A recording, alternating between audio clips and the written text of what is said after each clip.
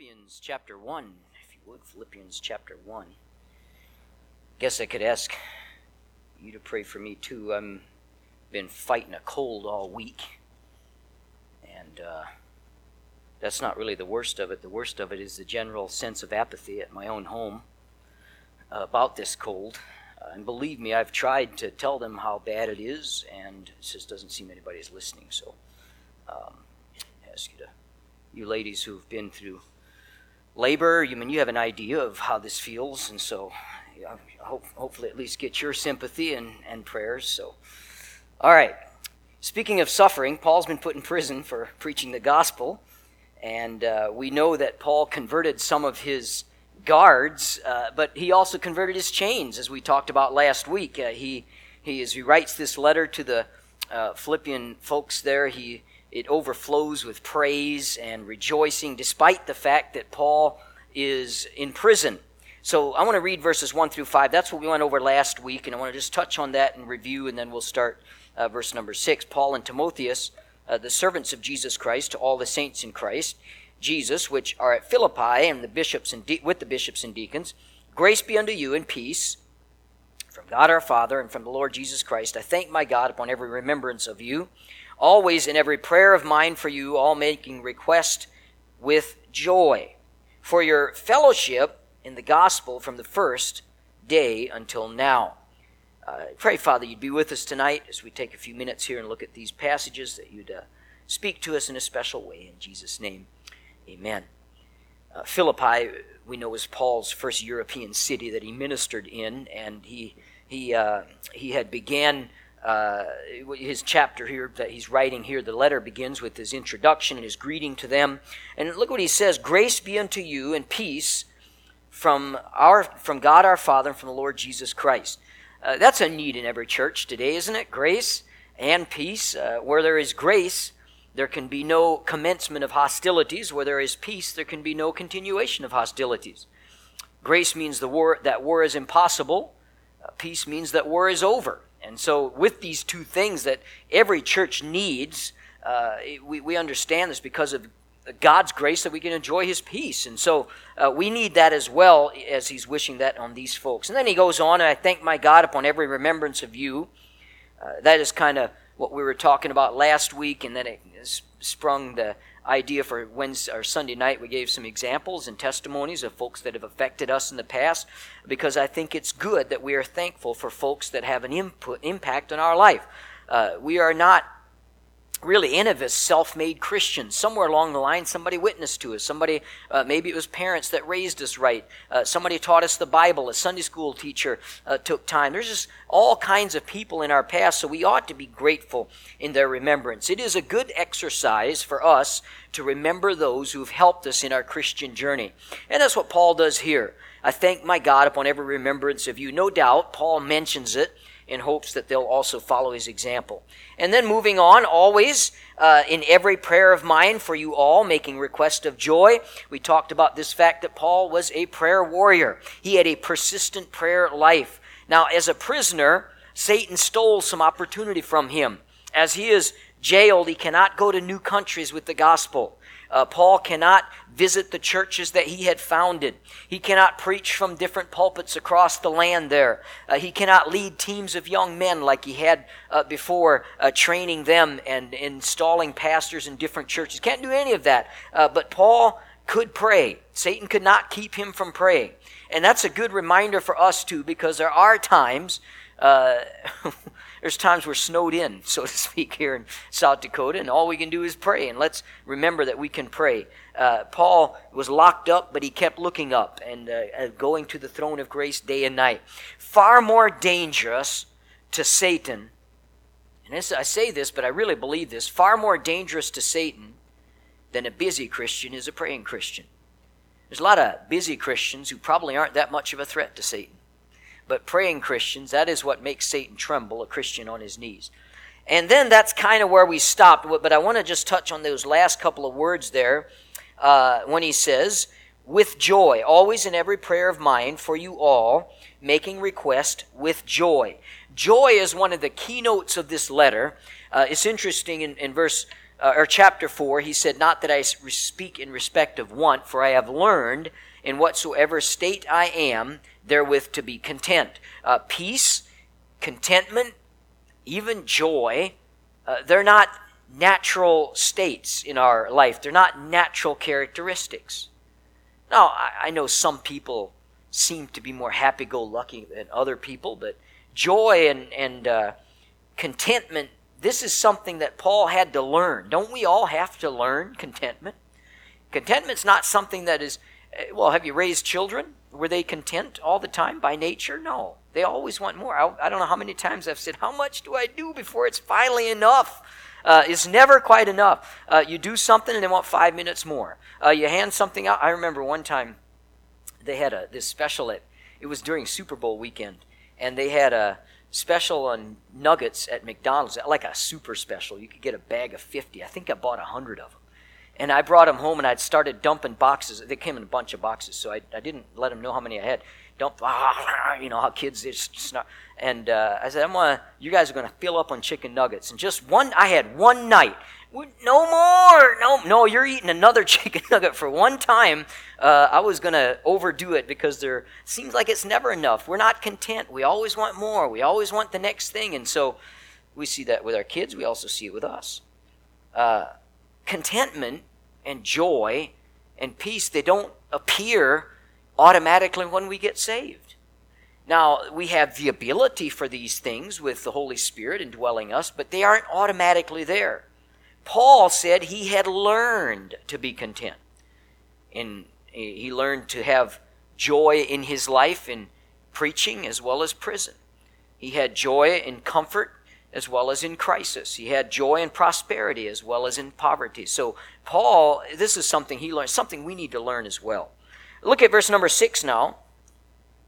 "Being confident of this very thing, that he which hath begun a good work in you will perform it until the day of Jesus Christ. Even as it is meet for me to think this of you all, because I have you in my heart, inasmuch as both in my bonds and in the defense and confirmation of the gospel, ye all are partakers of my grace." In this book, constantly Paul points to the source of joy. We tend to look for happiness and in pleasure. We tend to look for it in things.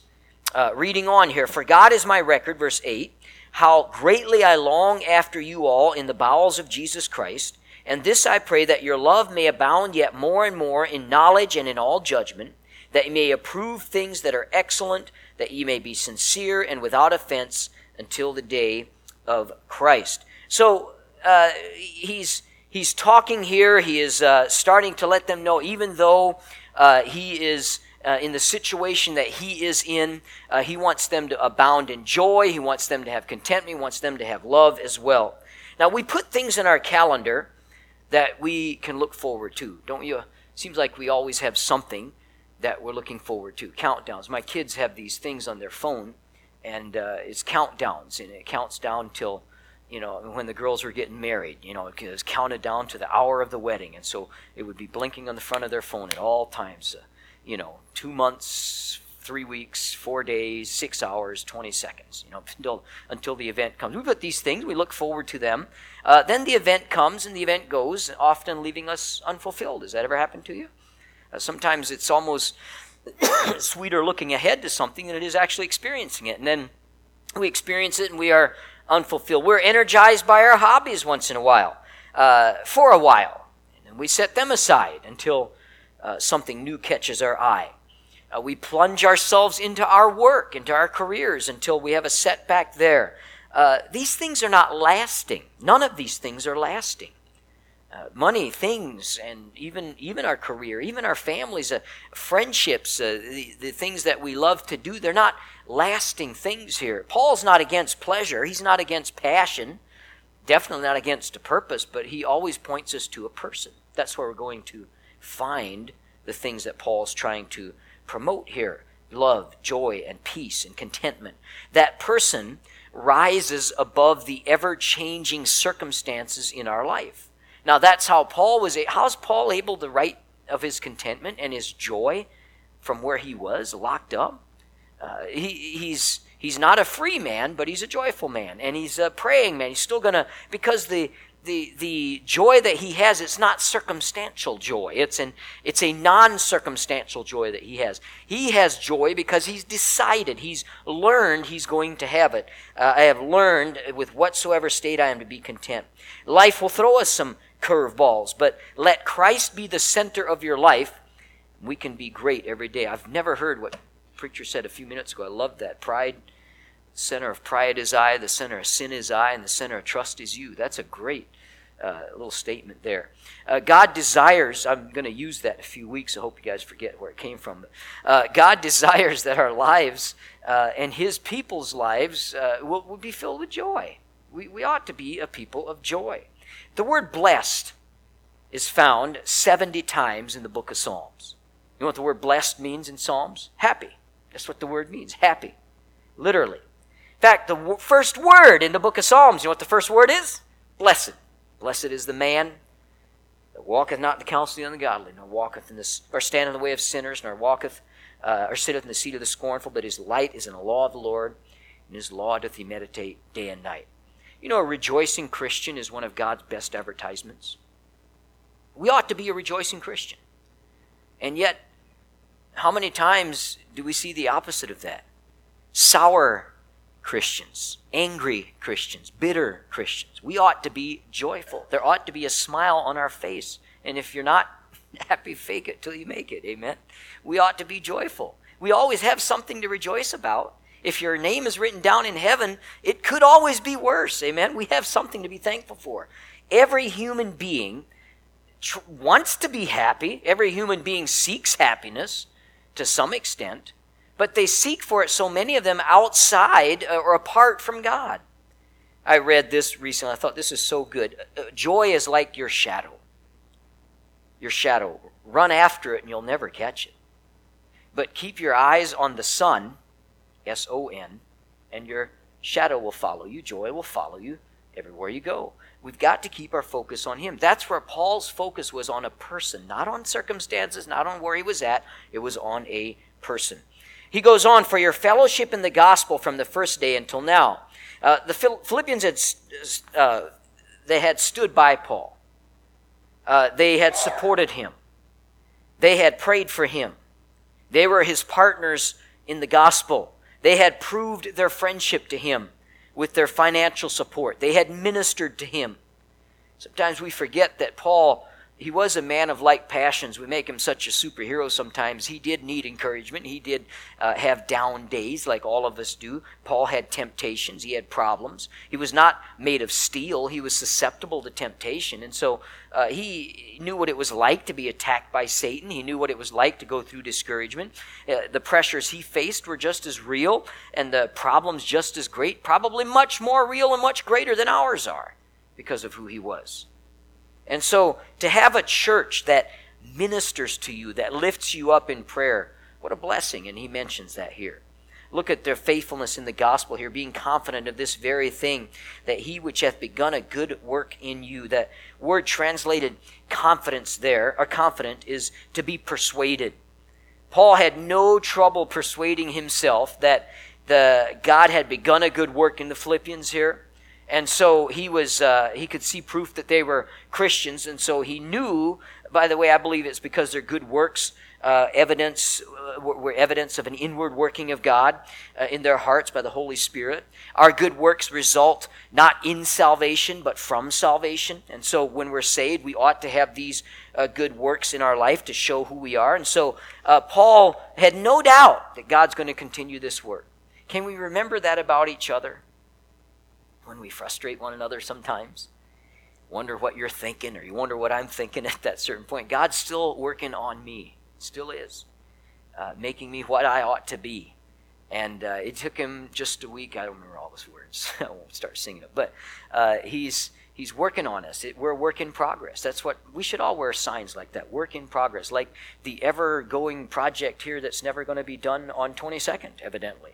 I haven't seen any gain or any movement in months in that job. I don't know if anybody's doing anything, but anyway, it's a work in progress. And so hopefully something's being done, and that's the way we all are. We are a work that God is doing. And so Paul challenges them here with some spiritual goals. Every time that Paul returns to them, he desires for them to have a closer relationship with Christ, accomplishing greater things for Christ's ministry. That is because the Christian life should be a growing relationship. It should never be stagnant. I've said it often, if we're stagnant, we're backsliding. We got to be moving forward. We have to be growing. We ought to always be growing closer to the Lord. He says he will perform it until the day of Jesus Christ. The Bible is distinguishing here between different days. We're today living in man's day, aren't we? Living in a sinful time. We're living in a society that does not honor God. We're living in a time where the prince and the power of the air is not the one that we worship. And so the day of Christ is when Jesus Christ will return for us. Receive his church in the rapture. The word translated perform here means to finish, to bring through to an end. The Holy Spirit never loses sight of the end of his work. His work will not end until we will be just like Jesus. Now, we'll fail along the way, and we often fail along the way, but he'll still continue to do the work in us. We need to allow him to do so. We need to submit ourselves and yield to the Holy Spirit so he can continue to do that work. He will perform it until the day of Jesus Christ. Aren't you glad that we can be better tomorrow than we are today?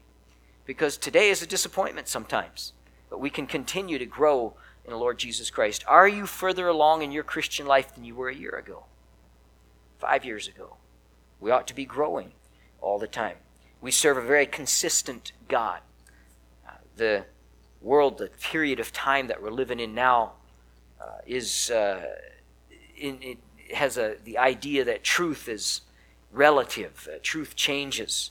There are no absolutes. We know all you got to watch is the news, and you'll see very quickly that what's bad in one political party is just fine in another, and what's acceptable in one is not acceptable in another. I mean, we're seeing some real evidence of movable truth and movable. There's nothing concrete, and so that's the kind of world we live in here. Relative. There are no absolutes. What's right for you might not be right for me, and what's wrong for you might not be wrong for me. And that's no way that we ought to believe, because Paul warned Timothy of this. Turn if you would, over to 2 Timothy, and we'll see where Paul warned Timothy about this in 2 Timothy chapter 4 and verse 3. For the time will come when they will not endure sound doctrine, but after their own lust shall they heap to themselves teachers, having itching ears, and they shall turn away their ears from the truth, and shall be turned unto fables. Now, doesn't that sound like where we're at today? People don't want to hear the Word of God. They want to hear what they want to hear. And too many preachers allow themselves to be led by people who don't really want the truth. They want to feel good, and so they preach feel-good sermons. Of course, the goal of people is to eliminate the ultimate absolute, which is God. He's the ultimate absolute truth. Romans 1:25, who changed the truth of God into a lie. There's the goal right there of the world that we live in. Worshipped and served the creature more than the Creator, who is blessed forever. Amen. And that's the desire of our world today, is to eliminate God himself. If man can eliminate God, then man can eliminate any accountability he has to that God. And so this allows us to live the way that we want to live and however we please, and we don't have to worry about answering to God. It's a lot easier to stop believing in God than it is to stop sinning. You ever thought about that? So people, instead of stopping sinning, they just stop believing in God or try to talk themselves out of it. I think that's what it is more often than not, is a convincing of oneself. Talked to just not long ago, I knocked on a door right just north of town here, and talked to the fellow there. He came to the door and said, well, I started talking about spiritual things. Said, I'm an atheist. I said, it's interesting, because I don't meet many atheists. I said, believe it or not, I don't. But I said, I'm curious whenever I meet an atheist, so if you don't mind me asking, I said, when did you become an atheist? And he said, well, I was about 16. 17. I don't remember exactly what he said, but and he kind of told me what led him to that. And said it's interesting, of the few atheists that I've met, everyone has an answer to that question. When they became an atheist. Atheists are converts, just like Christians are converts. The atheists, I don't believe you're born that. Well, I know that the truth of God is written in the heart, but atheists, you ask any atheist you meet, when did you become an atheist? They'll have a story for you. There's a time they were converted to atheism. And so that's always been kind of interesting to me. I think it usually is attached to a lot of trouble. It's usually attached to a lot of bitterness. It's usually attached to a lot of anger. And they don't want to answer to a God, and they've convinced themselves that God is some kind of monster, or whatever the case might be. But it is much easier to stop believing in God than it is to stop sinning. John 3:19, and this is the condemnation, that light is come into the world, and men loved darkness rather than light, because their days are evil. For everyone that doeth evil hateth the light, neither cometh to the light, lest his deeds should be reproved. We don't have folks flocking and paying large amounts of money for tickets to come in here and sit in church. And I mean, hey, I'm grateful I can come to church every week and it's free. That's a great thing to be able to enjoy, and what a blessing it is. I saw a picture today on social media, actually, today or yesterday, and a preacher had put it up and said, there's a sad truth in this, and the problem with our world. And it had two pictures side by side. One was the view from the back of a church, and it had people sparsely filtered through the pews there. And then the other was a view of a football stadium with tens of thousands and thousands of people. The frustrating thing to me too is that it can be cold, it can be like snowing, and they'll still flock to that football stadium. It can be uncomfortable. People can be hot and they'll still stay there. People can be rude there and they'll still come. People can ignore them and they'll still come. But you let it be church. We're not. Why is that? Because people love the darkness. They don't like the light. They like the darkness. And so there's not a natural draw there. Friedrich Nietzsche said, truth and value are on a sliding scale with no absolute standard. The philosopher of absolute truth is prejudiced by the proposition that there are opposites like true and false, good and evil. And he, of course, says there's not. The truth is we do not live our lives on a sliding scale. Truth is truth, right is right, wrong is wrong. And so I like to put my faith in a God who is consistent. He will perform it until the day of Christ. He is truth. He is right. For I am the Lord and I change not, Malachi 3:6. We still believe in the Lord Jesus Christ, who is the same yesterday, today, and forever, Hebrews 13:8. While politics, morals, religions, ethics, all these things constantly are changing, God remains the same. And we serve a consistent God. That's good to know, because he who started a good work in you will continue it. And he's consistent.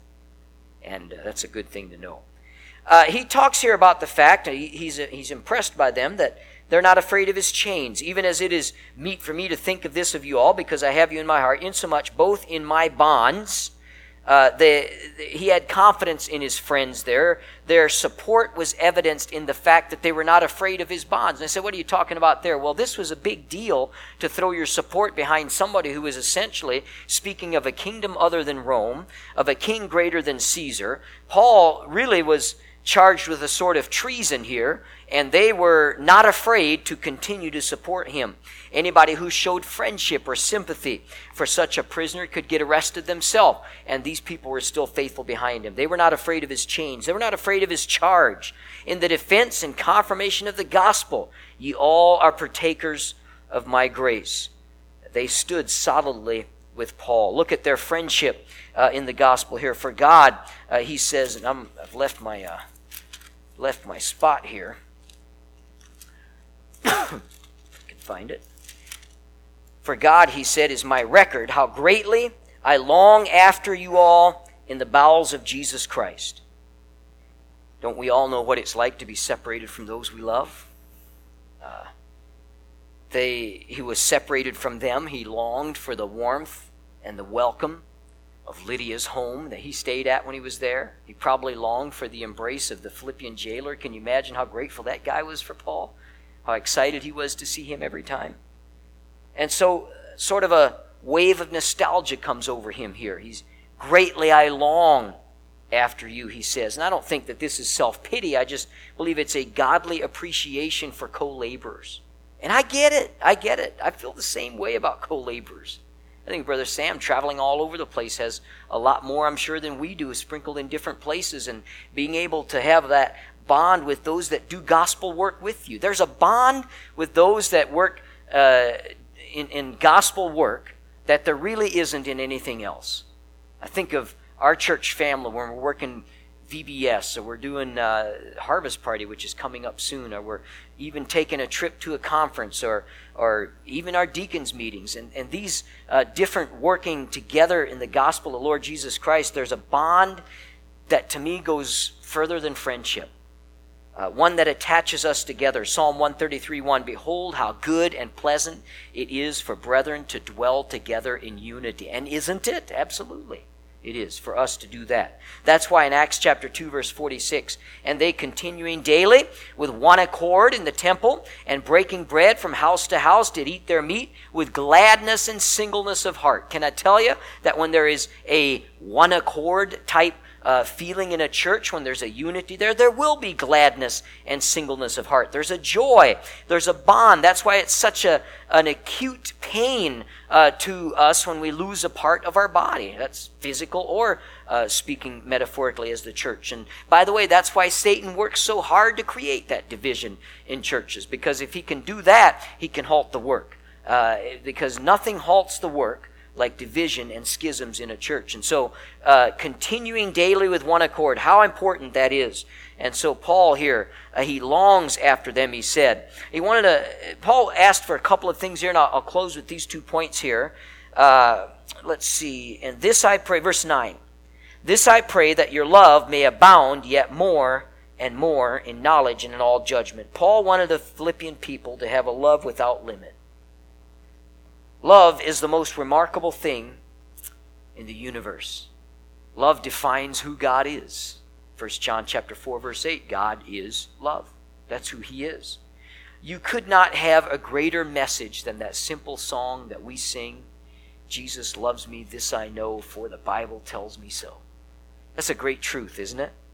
Libraries contain thousands of volumes talking about love. Fact, fiction, a lot of it's trash, but they're trying to talk about love, their version of love. It's the most fascinating subject on earth, and it's the theme of heaven, love. And so Paul, he says here, I pray that your love may abound yet more and more. They would love without limit. He knew they loved him, but there were so many other people around them that needed to be loved, to have the love of Christ shown to them. You know who needed it? Is the men who owned the poor demonic girl we talked about last week. They needed the love of Christ. The magistrates that had Paul and Silas beaten, they needed the love of Christ. I'm sure the jailer had a lot of co-workers. They had friends, neighbors, relatives. They all needed the love of Christ. And we have people around us that need the love of Christ as well. How do we foster this love? I love what C.S. Lewis said. Do not waste your time bothering whether you love your neighbor. Act as if you did. As soon as we do this, we find one of the great secrets. When we are behaving as if we love someone, you will come to love them. That's interesting. Let me give you an example, a Bible example of that in just a moment. If you injure someone you dislike, you'll find yourself disliking them more. Now, I have found this to be true in ministry, and I've seen it over and over. You take two people who are either friends or maybe neutral towards one another. And if person A starts to do things against person B, maybe gossip about them or do things behind their back to hurt them, then all of a sudden person A will start to hate person B more and more, even though person B hasn't done anything additional. You understand what I'm saying? But our actions, the way that we treat other people, is going to promote how we feel about them. I'll give you a Bible example. Jesus says to Peter, Peter, do you love me? Peter says, yes, Jesus, I like you. Essentially, if you look at the original language. He said, do you agape me? He says, I phileo you. So yes, I like you. What did Jesus say? Feed my sheep. Why? Because if we serve someone, we're going to love them. It's going to build. I think one of the messages Jesus was telling them there is, you want to turn your like into love? Serve me. Feed my sheep. Do my work. The more we serve Christ, the more we'll love him. The more you serve your wife or the more you serve your husband, the more you'll love them. It's not in getting served, it's in serving others. And the converse is true when we start to misuse somebody, we will start to develop a resentment in our heart toward them. It happens all the time. And it's an inexplicable theory. That's why I thought when I saw that statement by C.S. Lewis, it really hit home. So don't waste time in pettiness. Let's grow in love by serving one another. And that's what Paul was talking about here. Listen, if we all learned we had 5 minutes left to live, like if everybody found out they had 5 minutes left to live, the cell phones the towers would all crash because of people calling people to let them know they love them. Why wait until we have 5 minutes left? Let's love. Let's show Christ's love to people. And let's show it to one another. Paul wanted them to love without limit. Then he wanted them to have a love within limits. Look what he says here. He says that your love may abound yet more and more in knowledge and in all judgment. Now love, there are Bible limitations to what the world will call love. Love is not lust and lust is not love. So the world would confuse those things, nor does love operate outside the law. Love knows its limits. It knows where to draw the line. While we love all men, we do not love all that they do. And I talked about this a little bit last week, and I don't need to go into it again, but we can absolutely hate sin and love the sinner. We don't have to accept the sinner's ways to accept a sinner. The LBGTQEIEIO movement, they'd love to have us, they push that all the time, that we're hating them. We're hate mongers because we hate that. Well, we hate the sin. That doesn't mean we hate the person. That doesn't make us hate mongers. And so we can absolutely do that. And so Paul makes it clear here that we should love in knowledge and in all judgment. By just another example I'll give you here. A parent who loves his child in knowledge and judgment will not allow their child to do whatever they want to do because I love them so much. That's not love with knowledge and judgment. Sometimes love picks up a paddle or a belt. Sometimes love administers a punishment. Sometimes love administers some restrictions. Sometimes love, and this is shocking, I don't want to shock you too much, but sometimes love takes away a phone. That's the worst of all. Remove a limb, that don't take away a phone, But sometimes love does those things. Some of you haven't raised teenagers because you weren't sufficiently shocked about that. But I can assure you, if you had a teenager today and you took their phone, it'd be a terrible thing. But love will do that. God's love never violates his holiness. God's love never conflicts with his wisdom. It never ignores his laws. The fact that God is love and longs for all men to be saved does not mean there is no hell. Because God loves in knowledge and in all judgment. See, there's right is still right, wrong is still wrong. And so, yes, God is love. Sin breaks God's heart, but sin also breaks God's laws. And so there has to be, holiness demands a payment for sin. And so we understand that. Then we'll pick up next week here when talking about all things that are excellent and talking about excellence and what is the enemy of excellence. You know what the enemy of excellence is? A little preview here.